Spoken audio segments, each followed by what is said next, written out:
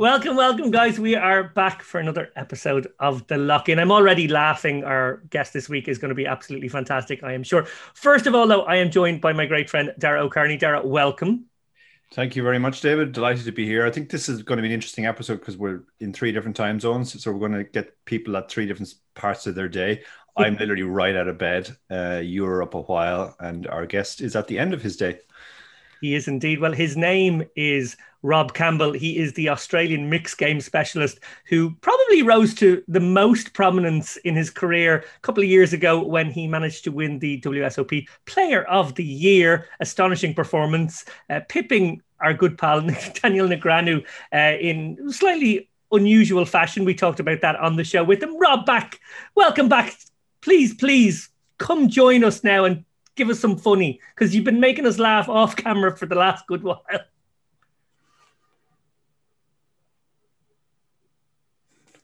Or don't say nothing at all, Rob, and reveal that maybe there's a time lag.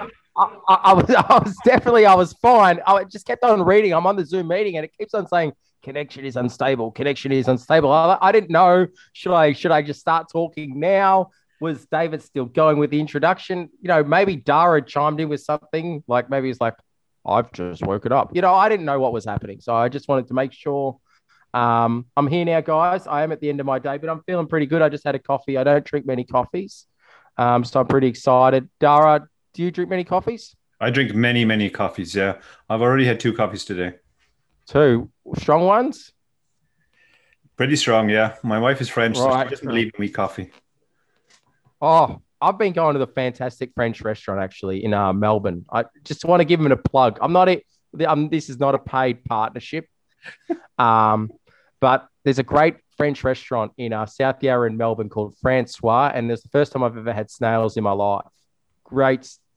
And what else I have? French fries. Yeah, well, you know, that's what you have there. Not really French though. What, French fries aren't French, you reckon? No, they're Belgian. Really? Yeah, this is what my wife tells me. Yeah, they're definitely Belgian. Yeah, I mean, I just feel like that you wouldn't get that through many French people. They wouldn't be thrilled for you to. I mean, it's called French fries. They're called would you go so far as to say maybe they're Flemish, so they're like shared, or would you just be absolutely no Belgian? Yeah, no, I presume it's the French part of Belgium, so sort of francophone, but not actually French. Okay, for our usual listeners, welcome to the shittest ever episode of No Reservations. Is that what the program? I thought the show was called The Lock-In. Yeah, in fairness to Rob, like we believe 2 viewers in Melbourne, so he can go to that restaurant now and tell them that he's given them their plug. Well, look, I haven't been briefed on what we were supposed to talk about, so I just wanted to make sure my friends were happy. Also, I want to say that I've been going to the Easy Mart across the road from my building. I've quit 7-Eleven. I'm done. Also, the Starbucks, because I've gone there multiple times, right? And I keep on saying, hey, can you put my stuff in a bag? And the last 2 times, it wasn't in a bag. And I had, just hear this, Dara, right? So I got, if you ordered this, what do you think should happen at a Starbucks? 1 muffin, right? 1 focaccia, which is a sandwich, and a tea, like for takeaway. Would you expect that to be in a bag? No. You've ruined the bit. I'll have a go. Yeah, I'd expect that to be in a bag. Oh, yes. Anyway, basically, I've been putting it in a bag and then I put the berries in there as well. So it's been good. Yeah, that was just my day. Rob, we spoke before the show began about how Dara and I, you qualified us as Irish funny and poker funny, but you're funny, except for that story. I got to say, I don't think you quite get the punchline. Some of the stories are good and some of them are bad. You can't win them all. But I have been seeing some pretty funny people lately, like proper funny. Because we just had Melbourne International Comedy Festival. All right. Sorry, that's the sound in the background of my script being shredded, because clearly this is just gone. We're just going to talk about Melbourne things first. Well, no, but this is serious. Like, this is a big international event, right? Like Melbourne International Comedy Festival. I saw Ross Noble. You guys surely know him, right? Yeah. Mm-hmm. He's amazing. He was so funny. I saw him twice. Mm-hmm. I can already see the YouTube comments on this episode. It's going to be best episode ever from Melbourne Tommy. Brilliant episode from Melbourne, Andy. And then it's just going to be a sea of like, what the fuck was that? Well, Melbourne International Comedy Festival. This is what one of the comedians actually said was it's the number one comedy festival in the world this year, right? Because, Edinburgh. Well, that's a funny thing too. I've been calling it Edinburgh. My friend corrected me actually last week. Yeah, I've been saying Edinburgh. I was like, man, I wish I could go to Edinburgh Comedy Festival. And he's like, what are you talking about? I go, Edinburgh. And he's like, nah, look, it's Edinburgh. And I'm like, I had no idea. Like my whole life. I was even doing comedy when I was 18, saying one day I wish I could go to Edinburgh. It's not the case. But basically, I went to a gig, and one of the gigs was, what would you do in this situation? So we've all just had a quick drink before we go into the comedy. And my friend, who'd just done his ACL like 1 week before, starts falling forward. He drops his beer, and I was like, oh, no, a 9:30 hero. And then he starts lunging forward, and his knee hits the ground, and then his head hits the ground. Ooh, that's rough. That is rough. Yeah. Yeah. Okay, I'm dragging us back. Dara. Okay, we're going to try and get through this hour and not make it 2 hours. Take control, David. First topic up, high stakes pro and friend of the show, it must be said, Patrick Leonard, tweeted in the wee hours of this morning, hey, Pokerstars, I think there's a chance you added 30 points for my 13th place in 1K tournament, which shouldn't count because I bubbled. I don't want to win undeservingly, even though second gets 0. Is Zappa, that was his sort of opponent in the run-in, the rightful winner? I want him to win if he is the rightful winner, but I think this may have happened. He then posted a screenshot basically showing that there was only a 20-point gap. And of course, he made the reference to 30 points. Now, I got to say, literally, as I'm actually grateful you now went on some weird tangent that I wasn't really listening to, I'm going to be honest, Rob, because it gave me a spare moment to go onto Twitter and find out that right now, this very minute as we are recording it, Patrick Leonard has taken to Twitter to reveal that, in fact, yes, there was actually a big miscalculation in the way they did the scoring by Pokerstars for the SCOOP Leaderboard. He actually was 90 points short, so there was a bigger error in there somewhere.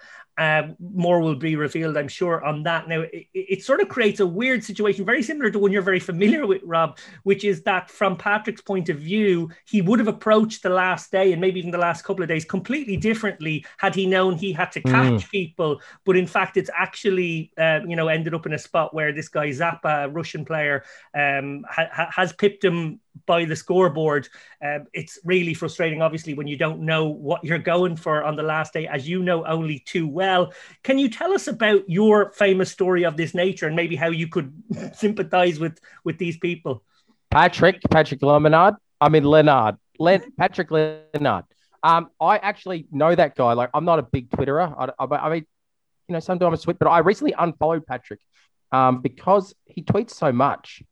Just wanted to put that out there. Like, I find there's a few guys, they tweet so much, you got to unfollow them, and you still see them in your feed a ton. So that's just a bit of feedback for anyone who's a bit tired of poker Twitter.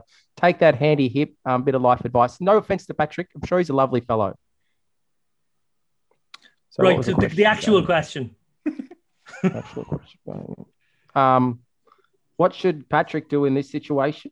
Look, or just how much do you sympathize with that scenario? Obviously, you're kind of the Zappa in that situation. You sort of found out when you were like your plane was landing in a different country that you'd actually pipped Negreanu in the end. But he, of course, would have approached the last days differently for that reason. So Zappa won, right? Correct. Or he lost. Right. Yeah, I mean, and Patrick was announced the winner.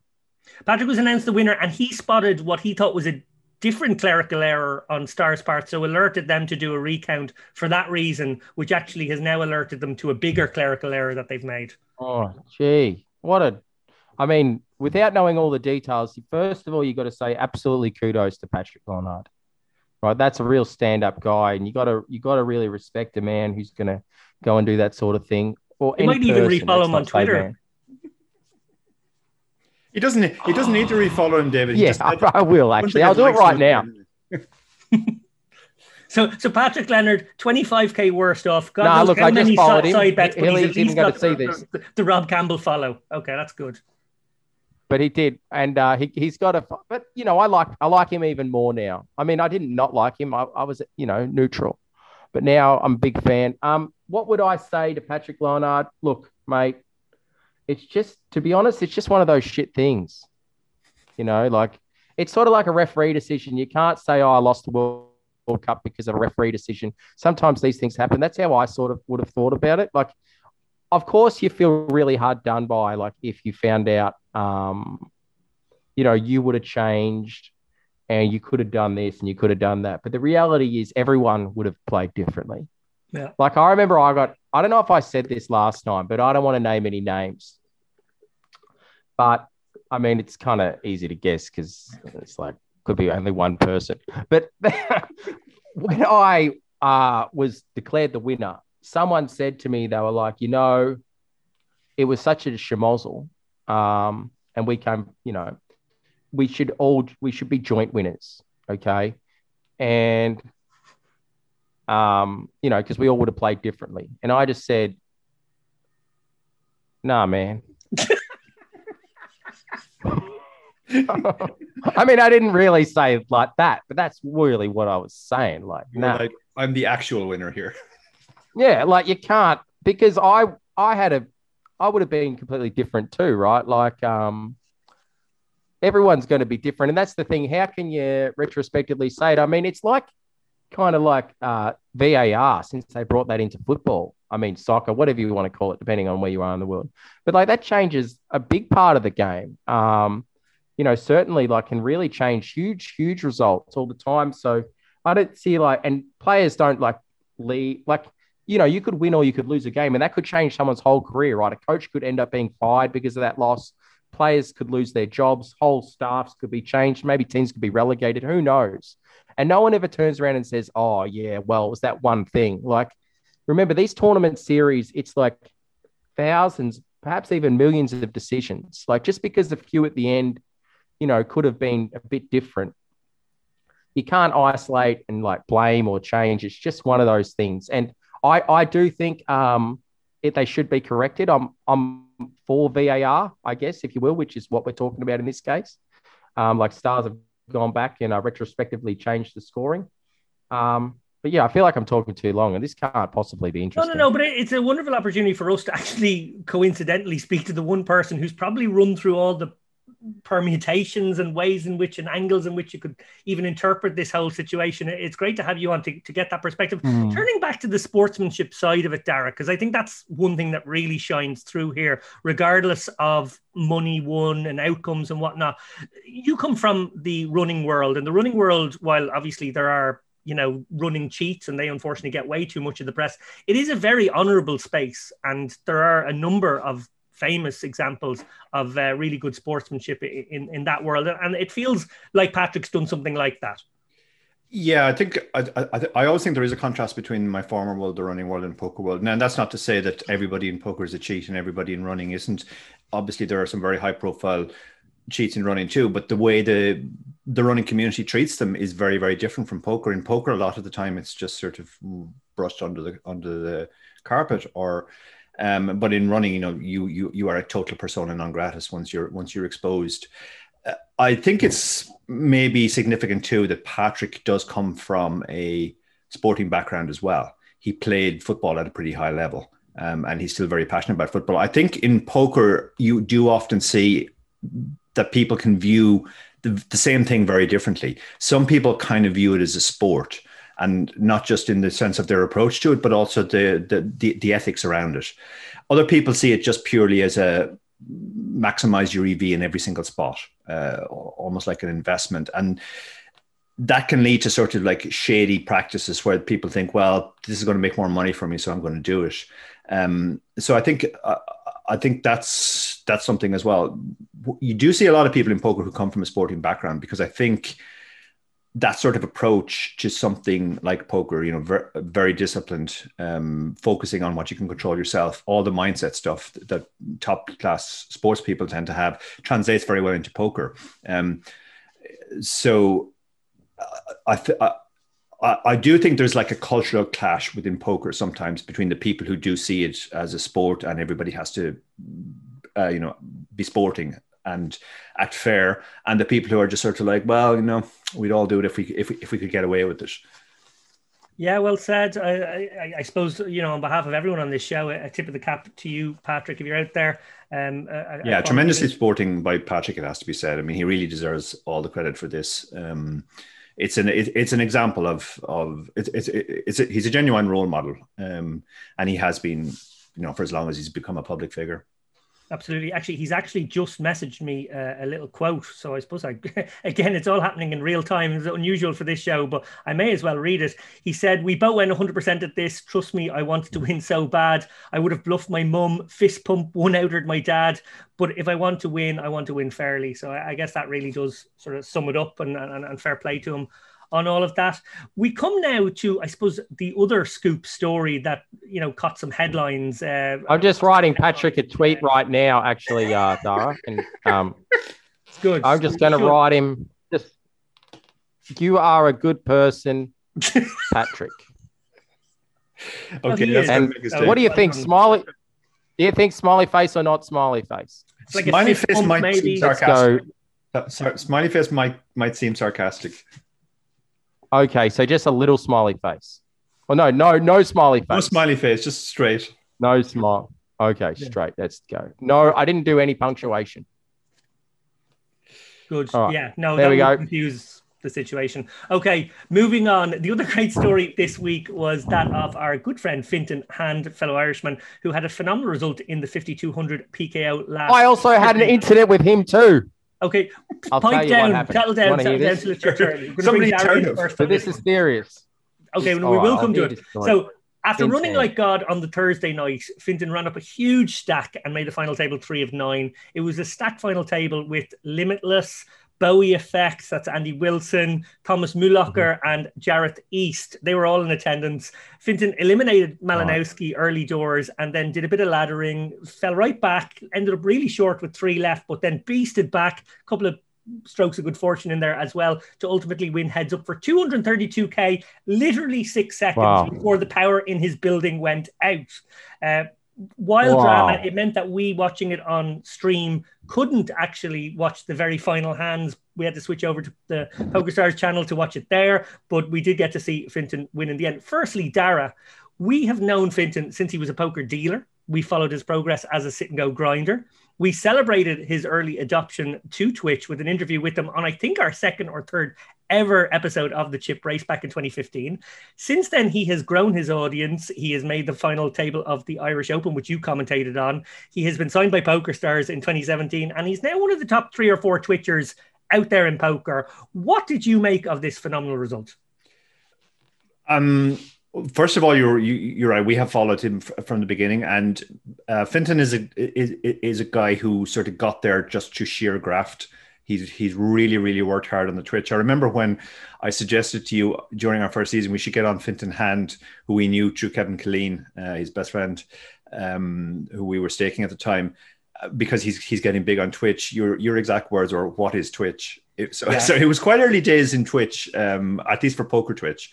It's been incredible to see his ascent. He rose he rose to the ranks on Twitch very, very quickly. It's fair to be said. He did establish himself very quickly, but like a lot of the top poker Twitchers, his poker game probably wasn't taken too seriously. There used to be this view that if you could do one or the other, you could be a top poker Twitcher or you could be a top poker player, but not both, because the Twitch thing was so intensive. But we've actually seen that change in maybe the last 18 months. I don't know whether it's a product of lockdown, meaning everybody has more time to spend at home with the solvers or getting coaching, but we have seen players like Fintan actually raise their game up to the level where now Fintan is a genuinely top class player.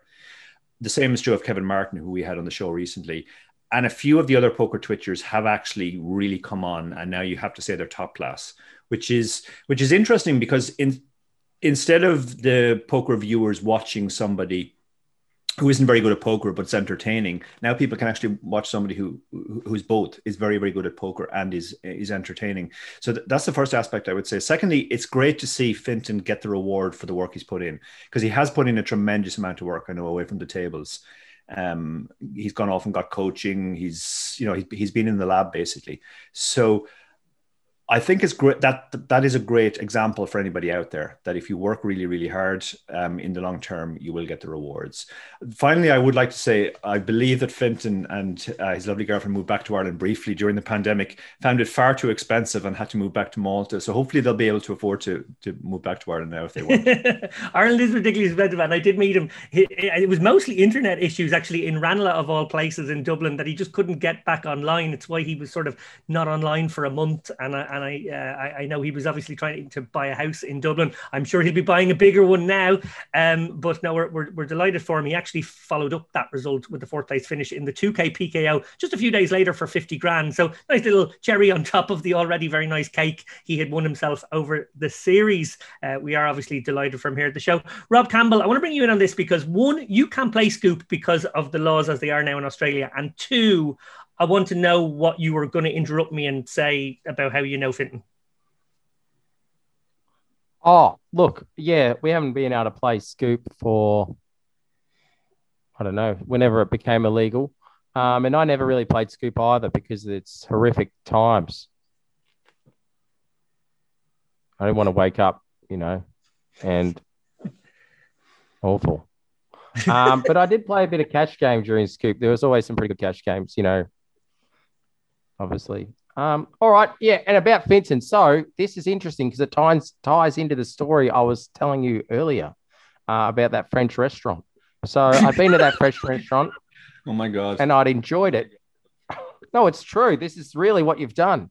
And so I've come home and I've said to myself, I wouldn't mind watching some Twitch because I almost never watch Twitch, like never, ever. So what do? Oh, I watch Twitch for like Dota 2, but I never watch poker Twitch. But I just had this feeling I wanted to do poker.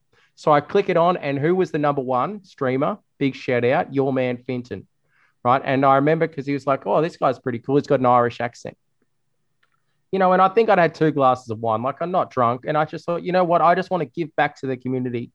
If I feel like this guy makes a mistake, I'll review one of his hands for him, because I've had a fair bit of high stakes poker coaching from, Cale Burns, 100K level, like, top world class. So I wrote to him, I said, after there was 5 or 6 hands in, I wrote, turn sizing is grim. You should look to be potting or betting small there. And if you don't, you can shove river. And then I said, go easy. I'm a first time Twitcher or something. And then I said, I don't want to upset you. Anyway, it takes a long time for him to get the chat. 5 minutes later. 5 minutes later, I get blocked. It's off the screen. And I was like, what's going on? Why would he do this? Yeah. And a bunch of guys complaining. Yeah. Guys complained in the chat. They were like, why would you kick that guy off? And he goes, well, he's a beginner, and he's talking to me, trying to tell me how to play hands. That advice was woeful. I'm not going to listen to this beginners. People should be asking me the questions. And I'm thinking, jeepers, buddy, this was some serious advice. This is some really good players have told me to do this. So yeah, look, anyway, but I'm sure he's a lovely bloke. And I didn't care at all. I can understand. I'm sure he gets peanuts just saying all kinds of dumb stuff in the box nonstop all day. So he's just reading it's like, get out of here. Yeah. But really, it was me. It was me up to the French restaurant. Yeah, I love that. I love that. See, the background here is that the Twitchers do have to put up. There's even a term for this. They're referred to as chat pros. They're the guys who play free rolls, but know the right thing to do in every spot. And every time you lose a hand, they tell you what you should have done differently. You should have shoved the turn. He would have folded then, or whatever. So it's always nonsense advice. So he can't distinguish you from a sea of these people. And then suddenly, this new name appears, telling him his turn sizing is grim, and he's like, "Oh God, this is another chat pro." Well, he won the hand, right? I wasn't ragging; I was just saying how we could have got more. I don't know, whatever. Well, I'm sure he'll watch this episode, realize his mistake, unblock you, so that the next time you get semi-drunk after a French meal, you can go back on his stream and maybe offer him some further advice. Yeah, Fintan needs to be made aware that Rob has had coach, but he is aware now that Rob has had coach from Cale Burns. He's not just like a mixed game donkey who doesn't know anything about Hold'em. And also, Dara, not only that, but he's actually been trained by DTO, which of course we use an awful lot as well. And who has me? That is one of the best poker trainers out there. It's actually the best poker trainer out there. And that's Dominic Nietzsche's brain and, solvers going into all that technology. So maybe that's better than you and Kale. I don't know, Rob. I'm just look. I don't lump Kale in with me, man. Like, for all I know, I could have been horribly wrong, right? I just remember looking at a stack, going, and then just wanted to give a little bit of feedback. Like, it could have been a travesty. Like, I maybe Fintan will even have the hand history, and we can have a big Twitter fight about it. But that would be nice. Yeah, I would love to see that follow up. That would, whatever. What I'm trying to do is I'm just trying to hold this microphone up correctly. That's no, and I appreciate how ridiculous you look. It's absolutely insane how you as somebody who has a podcast don't have a standalone quality mic, and you're using what I assume are like earbuds with the little phone attachment to it. And this is actually, you told us how you record your own show, so that's pathetic. We did during lockdown, but we actually have a studio because my partner Angus, he works in breakfast radio. Oh, well, he's proper then. He's the real deal. Yeah, anyway, look, I promise we will get back to your show because I am very keen to ask you. No, don't worry about it. I have one more area, or maybe two before we get to that. For sure. Dara, the thing I'm really keen to talk about now is series fatigue. It's a real thing. It has been an insane few months. The Unibet online series culminated with the Unibet Open. It feels like a month ago. That was solid 3 weeks of grind for us. Then straight into the Irish Poker Open. Then straight into a combination of Powerfest, GG Series, Scoop. How much are you suffering from series fatigue, and how much are you giving yourself a little break this week? Oh, I was going up the walls at the end of last week. I was literally counting down the days, telling my wife how many days it would be until she would actually see me properly, rather than the last month where she'd just seen me get up, go into the room and start playing. It's been mental with all the series. We did sort of slip into this. Online poker almost became like live poker, where it's built around series. So you go to a series, then you have a break, you go to another series, etc., etc. But now, recently, it seems like the breaks part isn't happening. As soon as one series ends, another one is starting. And actually, there is another one starting this weekend. I'm not going to mention it because it is one of our competitors, but you can literally play almost nonstop now if you want. I wanted to take Monday off, but I ended up playing because I made a couple of day twos and then doing a full session. So Tuesday was my first day off, I think, in about 7 weeks maybe. I'm taking 3 days off, and then I'm going to go back playing again on Friday. It's been a real case of fatigue. I've never actually felt as burned out as I did at the end of Sunday, actually. And I'm just really looking forward to not having to play every day. Yeah, well, I'll be honest, I wasn't putting in the grind on the tables you were, but it never stops these few weeks every year, I guess. And it just seems like in lockdown, that's been, multiplied by I don't know what. But anyway, look, it is nice that we now have a bit of time to focus on some content like today. We obviously, in the middle of all of that, managed to get out our 100th episode, which was very well received. It starred Doug Polk, Annette O'Carroll and Ape Styles. And I'm delighted to say that a lot of warm comments have come in, which we appreciate. Anyone who took the time to send us a message. Sorry, before you go on, also, you forgot one name, and also starred Brad Wilson, who sent in the longest question ever, and I think took about 20 minutes of our show with his question. Yeah, no, that was very skillful by some of the phone-in other podcasters who haven't been on the chip race. The cheek of him, he hasn't even been on as a proper guest, wanted to try and dominate the show. But anyway, now, much love to Brad. We will have you on soon. I know we keep promising this, but someday we will actually do it. I want to say as well, we managed to have a very successful poker tournament on Unibet Poker, $100 PKO. Euro PKO, which gave away loads of free prizes. It was to celebrate the 100th show. And one of those free prizes, Dara, was everyone who cashed got a copy of PKO Poker Strategy.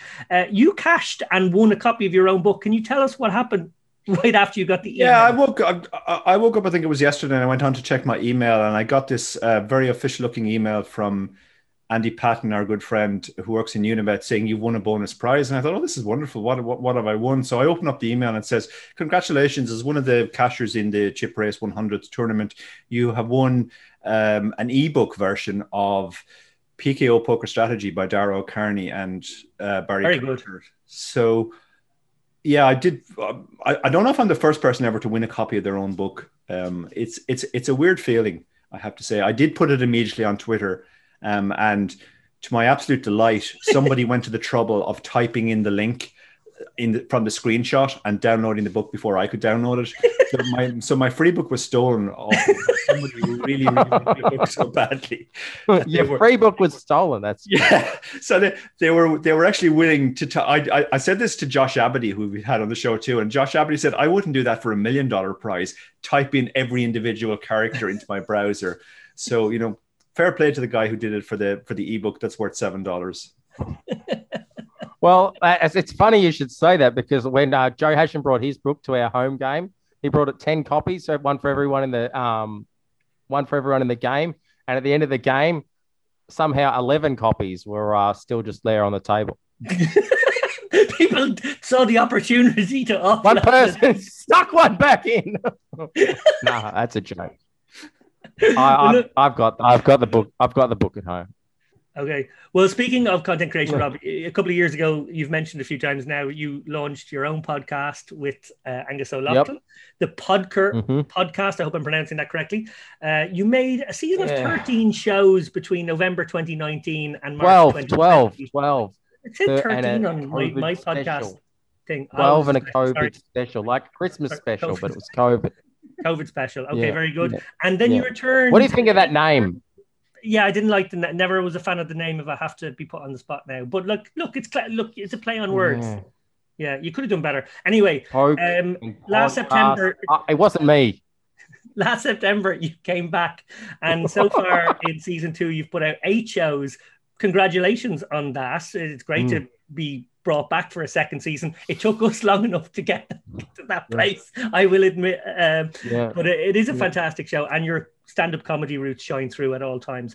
Rob, we often talk about how in the saturated poker podcast space, I'm going to read my question now because I'm getting too giddy with having you on the show. You need a strong concept to stand out. What would you say is your strong concept, and can you talk us through how the show has developed over the last couple of years? Strong concept. Have you heard the show? I have heard the show, yeah, and that's why I really wanted an answer to this. Basically, what we do, look, I don't think we've got some sort of secret recipe. I think we're just doing. We did hand histories. Classic. Aim, because we're aiming at. I think we aim at a demographic of players very different to most poker shows. We're really just going for the every person. The person who plays the pub poker, person who plays with their family. That's really that's where we're aiming the hand histories at. Like, we're mainly talking about Angus's hand histories. Only recently we started to go a bit more in depth with those. Whoa. And then with the interviews, we did all the, a lot of Australian guys. And then this year we did a lot more international guys. I mean, for me, I personally find interviewing is the really, I find it very fun and more interesting. For me, I really like just to talk to people. Obviously, I don't, when I'm interviewing, I'm a bit more trying to be a bit more excitable in this interview. This is usually the level I'm at in my own, because I'm more, I guess your role, the more stable. Are you calling Dara unstable? No, he's good too. You're both good. It's not a review. You guys are one of the premier ones. You're a really great program. But we're just, I feel it is really hard. I mean, I can understand. I see it as well in other shows where you're interviewing gamers. Getting something out of them is not always easy. And even when they're really interesting and engaging on the table, once you've got them in the studio, sometimes it's and then you think you're going to have this great story, and then they go into it, and then it just doesn't translate very well. And it's this is a bit, and then they can drag on. They could be like me at the start of this show, 2 jokes, lots of energy, just sucks. Yeah, it was exactly what I was thinking. Right. It's hard. It's really tough. It is tough. You've had a lot of top line guests on, it must be said, particularly in the kind of latter half of those 21 shows. Jungle Man, pretty cool. Jack Sinclair, Rainer Kempe, James Obst, Daniel Negreanu, and Aussie's Joe Hasham, and your good pal Cale Burns. Any interviews out of them that particularly stood out for you? I mean, personally, I really enjoyed interviewing Dan Cates, because I'm friends with him, and he's just off the wall. And I felt like I was very proud of it because I felt like I could get a lot more out of him than I think. I mean, I don't know what other people get out of him, but I just know that he's pretty. Even to get him on the show was so hard. I remember I was trying to get him on the show, and I said, "Hey, Dan, you reckon you can do it on Monday?" And he's like, "I can't. I'm looking at lions in Zanzibar." I'm like, is that the stupidest excuse I've ever heard? Like, just tell me you're washing your hair, man. And then I check his Instagram the next week, and there he is, petting lions in Zanzibar. Like, what is this guy? Anyway, so it was great to get him on the program. Well, Dara, you actually booked Dan for us when we had him on, I want to say about a year and a half ago. And you similarly had a tough time pinning him down. It was really, really difficult. Yeah. First of all, I want to say the contact was made through Warren Lush, who has helped the show out a lot behind the scenes, getting that type of guests. He also got us Phil Helmut back in the day.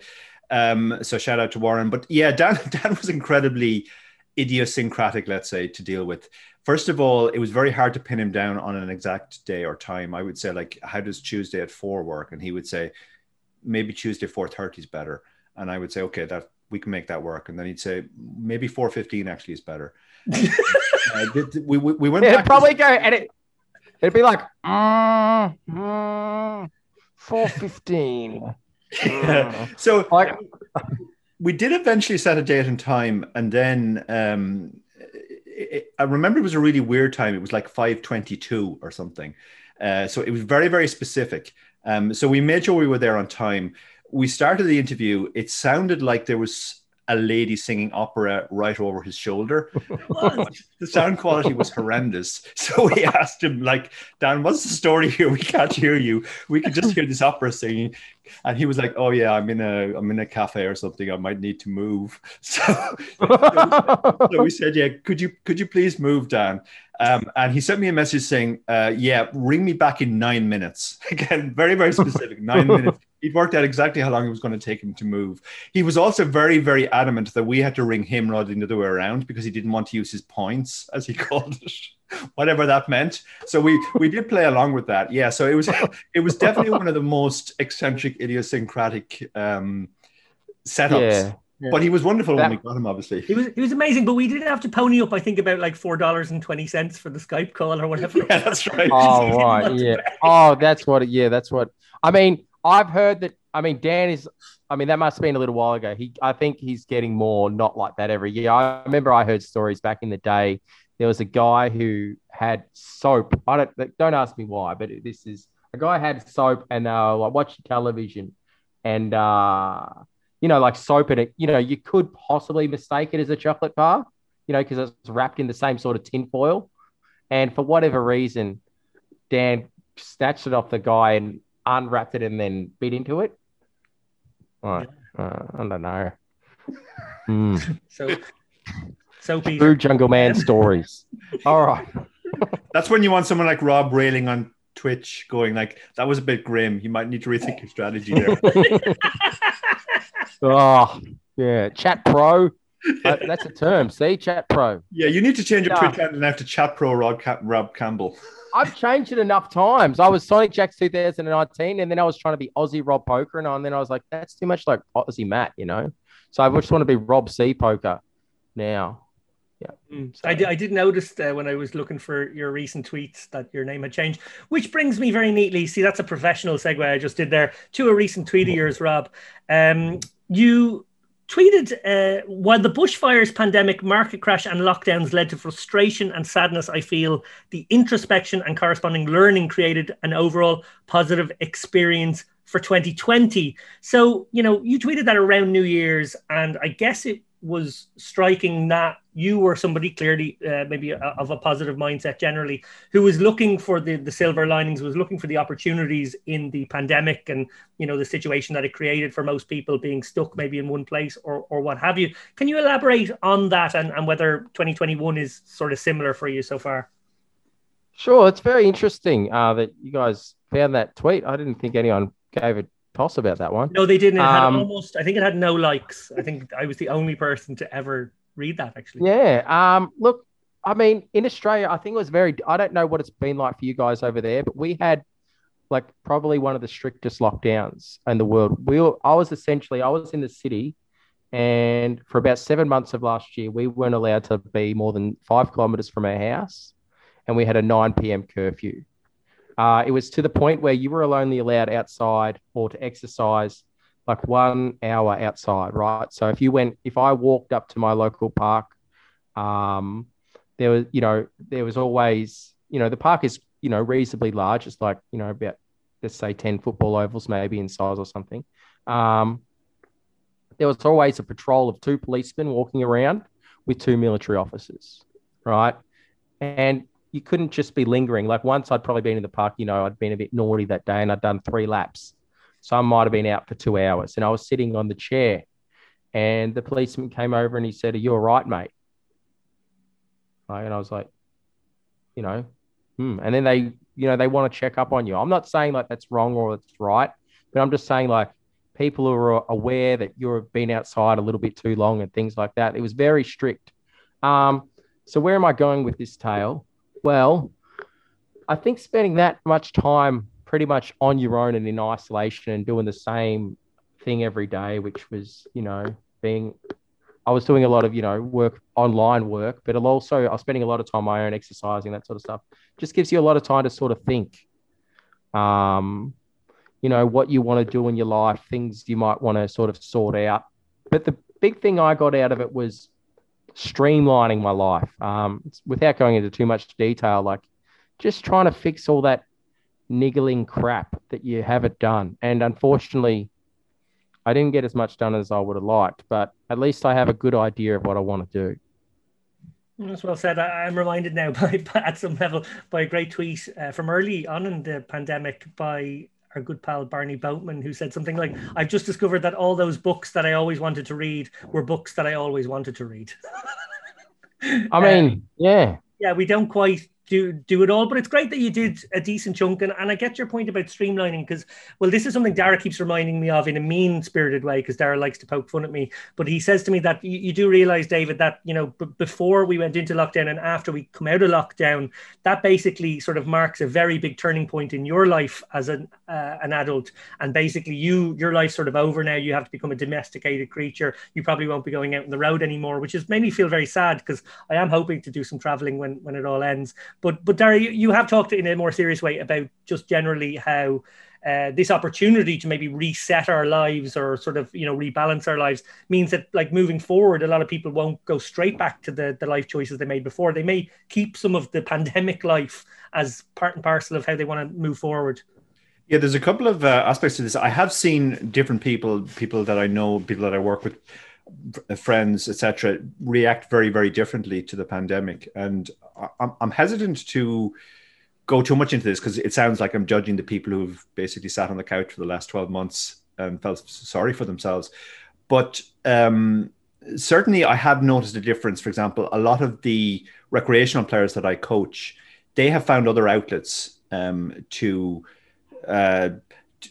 basically put their efforts into, and a lot of them have actually put a lot of effort into getting better at poker, and also played a lot more online, which is something they never did. They tended to be live recreational players, and I do think one of the effects is we are going to see a lot of these people suddenly come back after when live comes back, and they're going to be way better than they were before. It's going to be a huge shock, I think, to a lot of pros who maybe took this year off, the live pros particularly, and didn't play that much.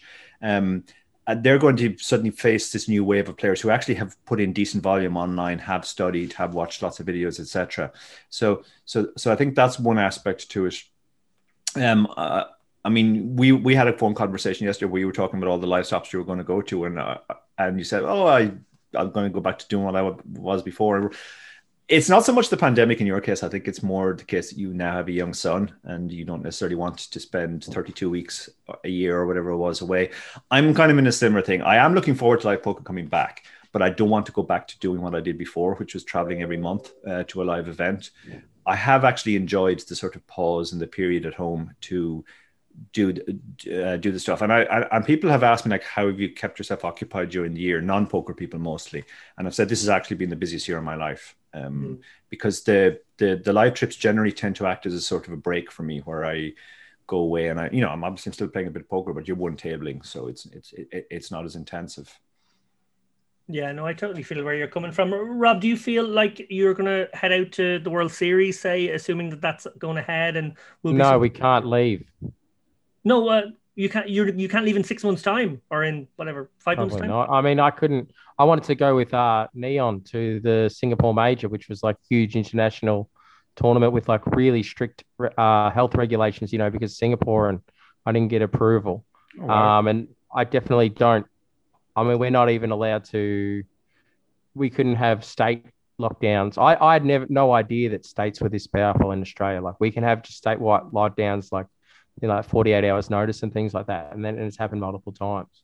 But I'll be going on my first trip in mid-May. I'll be going, hopefully no outbreaks to WPT Gold Coast. But other than that, no, I don't think it's realistic that I would be going to the World Series of Poker this year. Possibly, but look, I'm not holding my breath. But on that, what Dara did say about recreational players improving, definitely. I've seen that myself, because and I'm sure you guys have talked about this many times, but I think recreational players, especially at high stakes, they're usually pretty switched on guys, right? Yeah. And they're playing for fun, and they're not. And if they decide, I'm going to put a little bit of effort into getting better, they usually get better pretty fast. Yep. And I've seen that with myself in the games I play in, and it's a real thing. And if these pros or whatever they're doing, if they're being lazy, yeah, I think they are. You're 100% on the money. They're in for a rude awakening. Yeah, I'm reminded too. I did want to give a shout out to our mutual friend, actually, Jan Sukanek, great guy, and I know Jan loves his shout outs. So Jan, this is your monthly shout out on the lock-in. But is he paying us for these shout outs yet? I did actually want to say I'm impressed how fit Rob looks. The last time I saw Rob in person, I think he was eating a hot dog in the company of Jan, or at least Jan was eating the hot dog. We ate a lot of hot dogs, Jan and I. The World Series of Poker. In the Rio at the World Series. I'm sad to hear you're not going. This is the euphemism now, is it? These are real hot dogs we're talking about, just to... Well, I can remember we ate so many hot dogs at the World Series of Poker in 2019 that when we discovered there was another hot dog vendor in the cash game area of the Rio, and they had pickles, we were literally jubilant for at least 2 hours. And we went there nonstop. And we took pictures of the hot dogs with different sauce designs. Okay, that's far. That's plenty of hot dog pickle talk. Dara, I think you had a point to make. Okay, sorry. Sorry, what'd you say, David? Yeah, I think you were going to make a point that Jan had said something inspirational or maybe mildly amusing. No. When has Jan ever said anything inspirational or even mildly it was only a reference it was only to bring us back to the hot dog story, okay? He's just a nice guy. No, I just thought of Jan because the last time I saw Rob, he was literally standing. I think beside that. Oh, that's right. Yeah, I was looking bad. No, I'm fit because I'm training for a boxing fight. Ooh. An amateur box. So I'll tell you how this started, right? Now, I didn't think we were going to keep on talking. How much do we have? Too much time? I'll try and be fast. It's open-ended. So basically, right, so I'm playing with a private game, and it's the end of the session, let's say just 2-3 a.m., right? So I walk out of the bathroom, and as you do, I've done boxing back in the day. I punch in the air, a few shadow boxes. And this big Italian bloke says to me, those are shit punches. They got nothing on them. And I'm thinking, it's 3 a.m. I'm punching after I came out of the urinal. Who gives a fuck? I mean, and I turn to him, I go,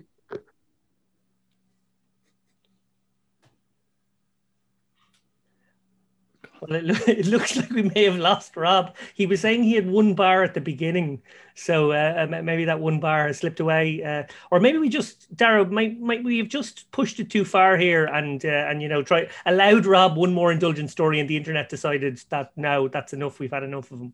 Yeah, maybe there is like an unseen, unknown internet moderator who's just who, in the same way that Rob got banned on Twitch for saying something sensible to Fintan. I mean, maybe the irony here is this was actually going to be the best story, and similarly, I mean, we had this before. Obviously, Gareth Chandler just completely disappeared. We believed he was probably kidnapped at the end of the lock-in. And now he's completely gone. So we hope that he's going to call back into the show. But look, in case he doesn't, what we will do is, because we're professionals on this show, is we're going to segue seamlessly to your strategy nugget, Dara. The good news is you don't have Chat Pro to start shouting about how your strategy is shit and you're wrong. So that's a good thing. And now, without Rob Campbell's interruptions, Dara, you may present your strategy nugget of the week. Yeah, I must admit, because I'm straight out of bed, not a massive amount of preparation has gone into this. So I'm literally just going to read my response to a question I was asked on Twitter. Somebody was playing, and Rob is going to be back, by the way, at the end of this strategy segment. Somebody asked me on Twitter, they said that they had qualified for a WSOP main event satellite, which was a sort of a result of doing well in the league. And the satellite is unusual in that they start really, really deep, 333 big blinds deep, and slow levels, 15 minutes. So he said, like, as an online player who's not used to playing with more than 100 big blinds, what sort of adjustments should you be making early on in a satellite, given those circumstances? So my advice was play very, very tight early on. That will not only keep you out of trouble, but when the stacks are deep, but also set up the tight image to maximize fold equity when the shove phase starts. In terms of the hands you do play early on, focus on hands that make the nuts a lot, like Ace-X suited and Jack-10 suited, and stay away from small pairs that can get set oversetted and easily dominated offsuit hands that can make costly second best hands.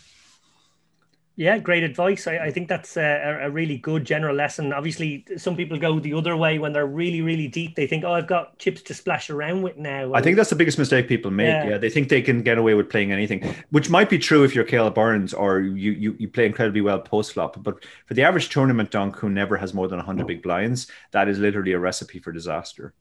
Yeah, the opportunity to make sort of 80 big blind mistakes on the river is very clear and present danger there. And no, it's a lovely succinct nugget, but that's great advice. We have Rob Campbell back. We believe he is back, and he will be able to continue his story where he left off. Go for it, Rob. I would have just chimed in with a little bit of advice on that bit too. You said you're playing ultra deep satellites. Yeah. Shouldn't you just be a little bit looser when you're in late position and really tight in early position? It's pretty good sound stuff. I think that's good advice if you're Rob Campbell. But if all right. Anyway, I'll go back to my fighting story. Who might make a mistake on that post flop? Probably not so good. Cool Magools. All right, so basically, I've come out of there, and the guy's criticised my shadow boxing technique, and he's a larger man. Like, he's pretty big. I'd say he's not healthiest. And I said, you don't have a minute in you, I said.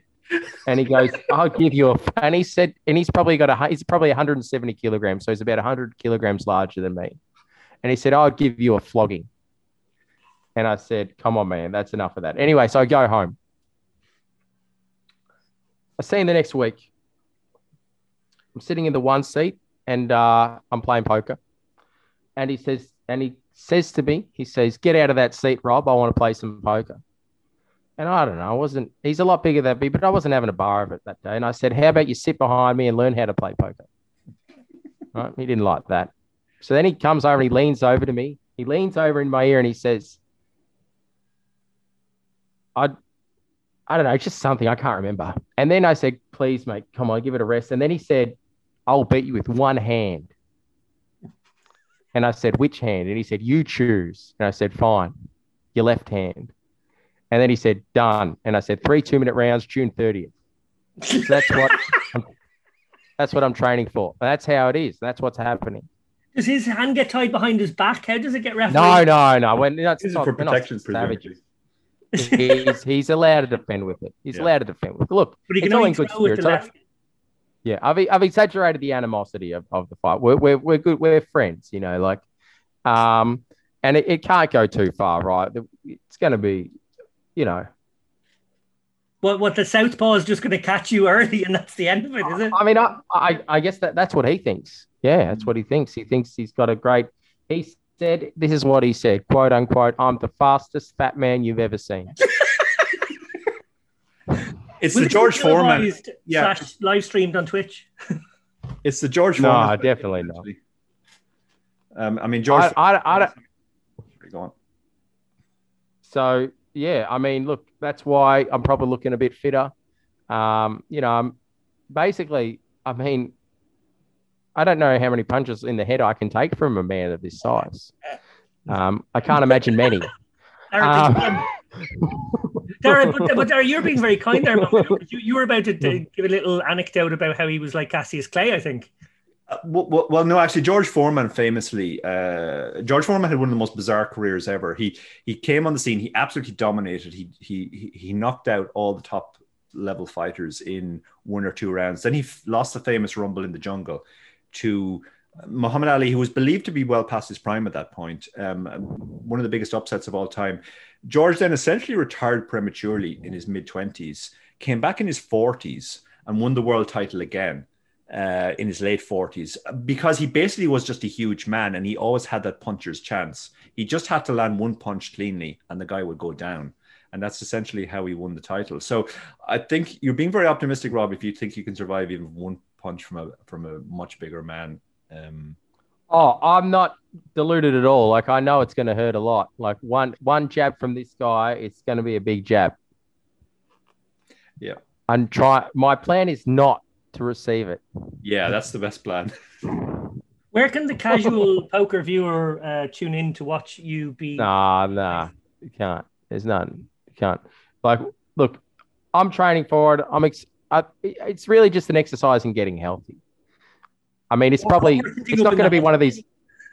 It's not one of these. No, it's not going to be like that. It's not a serious event like, that Alki sort of stuff was. Olivia Busquets versus Jesse Alvarado. Yeah, that was a proper, that was serious business. This is just 2 Australians being a bit silly.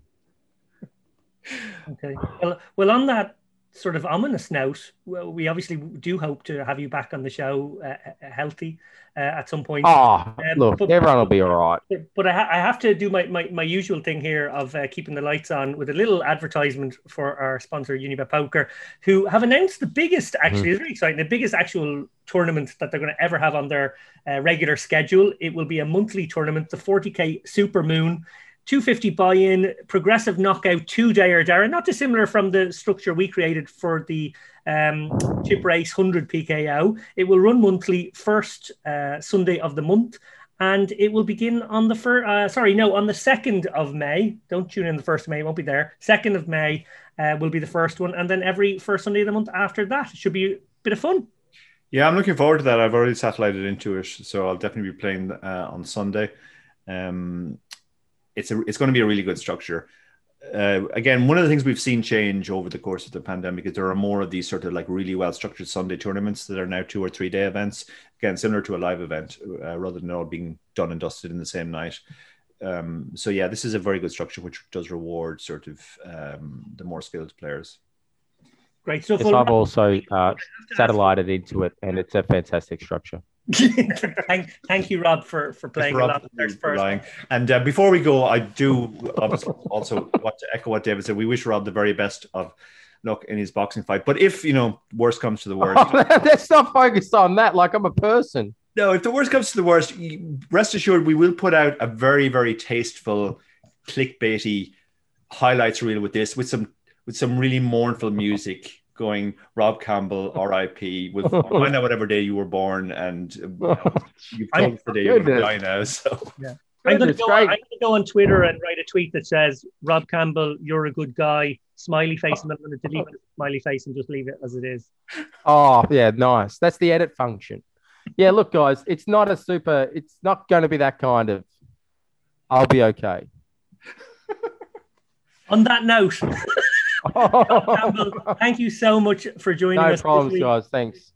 Dara Carney, thanks as usual. Yeah, we have. All right, thanks, guys. We have our perfect last clip for the Rob Campbell in memoriam tribute. Rob just going, "Yeah, I'll be okay." This is taking a turn for the worse.